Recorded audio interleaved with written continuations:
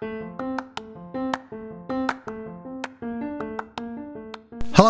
and welcome to All Gospel No Germs. You can follow us on Twitter or email us at allgospelnogerms@stlukesholbet.org.uk. We hope you enjoy this episode.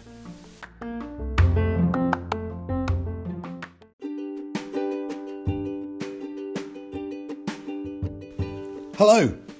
Today's episode is Mark Hodgkinson from St Luke's preaching on Palm Sunday based on the reading from Matthew 21, which is read to us by Jean-Louis Pescher. Enjoy the episode. So we're going to read from Matthew 21. If you've got a Bible, go and get your Bible. And as Rolf said, I encourage you to stand up, and we might do a few actions as we read this Bible passage from our Bible this morning. So Matthew chapter 21, and we'll start at verse 1 and read to verse 11. So as Jesus approached Jerusalem and came to Bethphage on the Mount of Olives, Jesus sent 2 disciples, saying to them, "Go to the village ahead of you, and at once you will find there a donkey tied there, with a colt by her. Untie them and bring them to me. If anyone says anything to you, say, 'The Lord needs them,' and he will send them right away."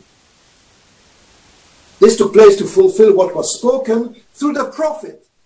"Say to daughter Zion, see, your king comes to you gentle and riding on a donkey, and on a colt, the foal of a donkey."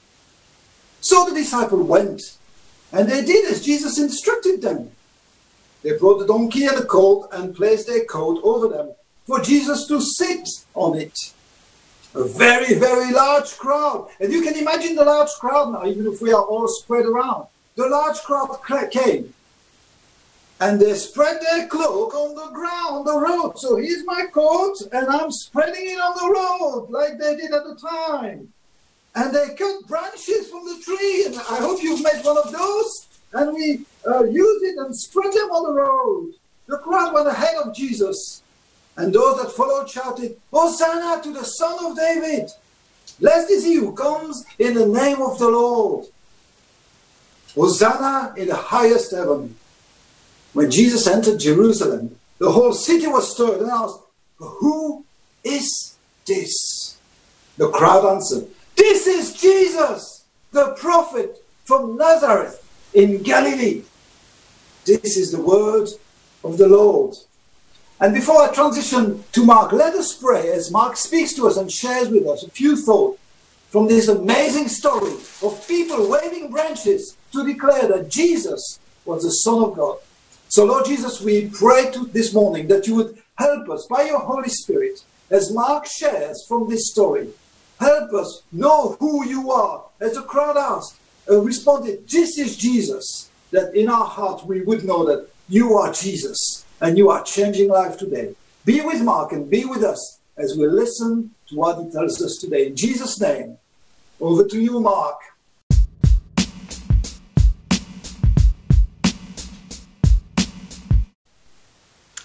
Okay, thank you, Jean-Louis. It's good to be here. This is a little bit new, but it's all good. So I thought we would start this morning by trying something interactive, which potentially will not work at all, particularly as I've now lost my Facebook stream. So Laura's going to shout out if anyone gives me some answers. So I'm going to show you some pictures, and I want you to have a look at these pictures. And what I want you to do is try and decide what you think the opposite of these pictures is. So I'm hoping this is working. I can see it on my screen. I'm not sure whether you can see it on your screen or not. But here we go. Here are some opposites for you to have a look at. So I've got strength. What is the opposite of strength? I've got the direction west. What is the opposite of direction west? I've got a sword and a shield, and so kind of armor and things like that. So what would be the opposite of those? These are a little bit more random. I've got a horse. What would be the opposite of a horse? And the final one, I put his name to help you out. Here you go. I've got the opposite of Pontius Pilate.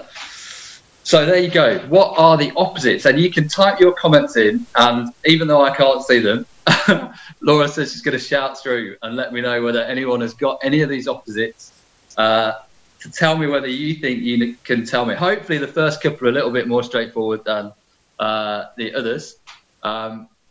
So here we go. Any thoughts on what the opposites of these might be? Any ideas? Let's see whether we get any feedback at all. So the opposite of strength, first of all, we've got Rowena's got west. The opposite of west, according to Rowena, is east. Well done. You get a little prize. So the opposite of strength is weakness, from Gareth. Well done. This is good. Okay. And the other three are a little bit more tricky. So I'll wait and see whether anyone can get the opposite of the other three. But opposite of horse, a donkey. Well done. Opposite of horse is a donkey. Okay, so the opposite of a horse is a donkey. So in order to make sense of these opposites, we are going to transport ourselves back 2,000 years. So we're going to go back to the year 33 AD, and it was the Sunday before Easter, except obviously Easter didn't exist back then because it hadn't happened. But it was also the Sunday before the festival of the Passover, which was one of the most important festivals for Jewish people. It was the day when they remembered that God had set them free from captivity and slavery and oppression in Egypt. You might have seen the film, The Prince of Egypt. That is all about that time. John Louis has just told me that Jesus is the opposite of Pontius Pilate. We will see whether that is true or not. Okay. And so this was the day where there was expectation that God would once again set his people free, because his people were now again in captivity. They were held, they'd been conquered by the Romans, not the Egyptians this time, but a brutal force, a brutal army had conquered their land. And so the Passover was an exciting time for the Jews, but it was a really dangerous time for the Romans. And so what happened was, every year on this day, on the Sunday before the Passover, there was a procession. And what would happen was this. Every year, Pontius Pilate, the Roman governor, the man who had been put in charge of Judea, the area around Jerusalem, told by the Emperor Caesar to kind of make sure that everything was kept safe and kept calm. Pontius Pilate didn't live in Jerusalem. He lived in a town called Caesarea. And every the Sunday before the Passover, he would march into Jerusalem. And he would come in the west gate of the city. And the west gate was like the front door of Jerusalem. And he would come in and he would be surrounded by legions of soldiers, all carrying spears and swords and shields. And he would come in riding the finest white horse that he could find in the land. And it was a show of power. It was a deliberate show of power. It was full of pomp and ceremony, and the soldiers in full armor were there. And it was all about reminding those people who was in charge, who was the king, who was the emperor. And people would come and welcome him. They would line the streets. They would wave laurel branches as he came into Jerusalem through the West Gate. But, you know, this year, the year about AD 30, we're not sure when, this year was different, because potentially at exactly the time, or certainly near enough at exactly the time, that Pontius Pilate was coming in through the West Gate of the city, there was another procession. And the other procession is the one that is remembered today. The other procession was taking place on the opposite side of the city at the East Gate. which is like the back door to Jerusalem, the one that you just wouldn't ordinarily use if you wanted to show kind of power. It would be a bit like sneaking in at the back door of Buckingham Palace. And here was Jesus, not riding on a fine white horse, not surrounded by an army full of soldiers, but surrounded by a small kind of rabble of people who had decided to follow him. And he came not riding on this horse, but riding on a donkey, with people not with swords, but waving palm branches. And, you know, the contrast couldn't be more stark. And the people of Jerusalem at the time had to make a decision. Were they going to go and welcome and pledge their allegiance to Caesar, to Pontius Pilate, pledge their allegiance to the power that held them captivity, the power that kept them from knowing freedom and life?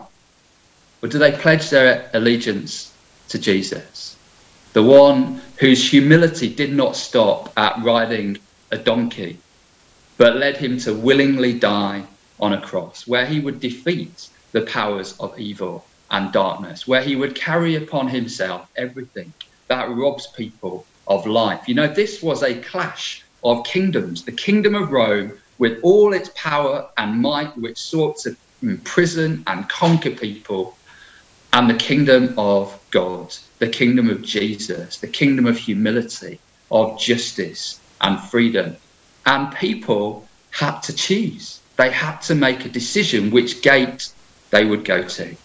And you know what is remarkable about this story? What is remarkable is that 2,000 years later, we today are presented with the same decision.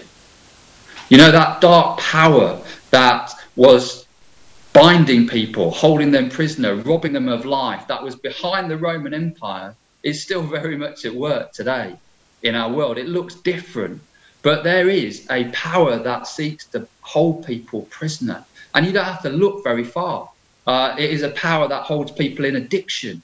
It is a power that holds people in pain and hurt that they carry. It is a power that holds people in anxiety and in fear, no more so than at the moment. It's a power that holds people in loneliness. It is a power that holds people in greed, of dissatisfaction, of all those kinds of things.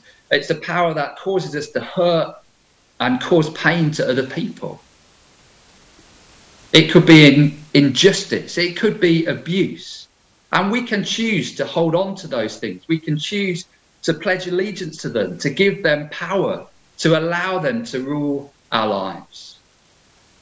Or we can pledge allegiance to Jesus, the world's true King, the one who came to defeat the powers of darkness and evil, the one who comes to set us free, the one who gives us life in all its fullness, the one who carries to the cross everything that robs us of the life that God wants us to have, our brokenness, the things we are utterly ashamed of, the pain and hurt that we carry. Jesus takes those off us and he goes to the cross and they die with him so that we can be free.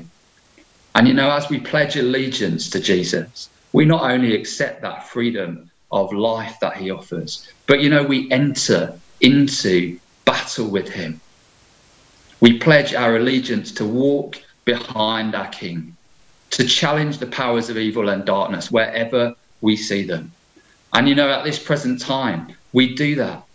We stand against the power of disease and sickness. We pray against disease and sickness. We pray for those who are on the front line of fighting those things for us.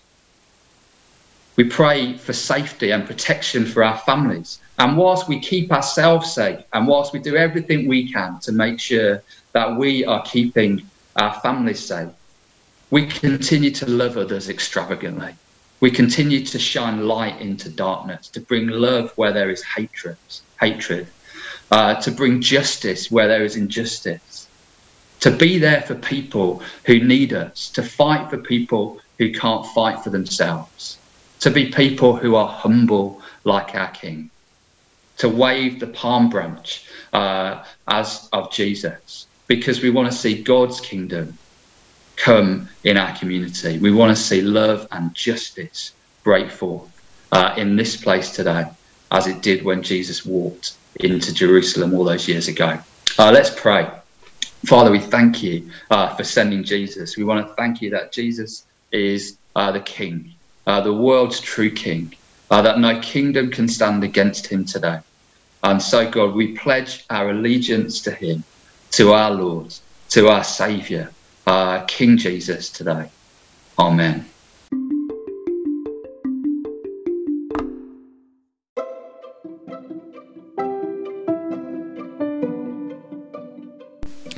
Thanks for listening.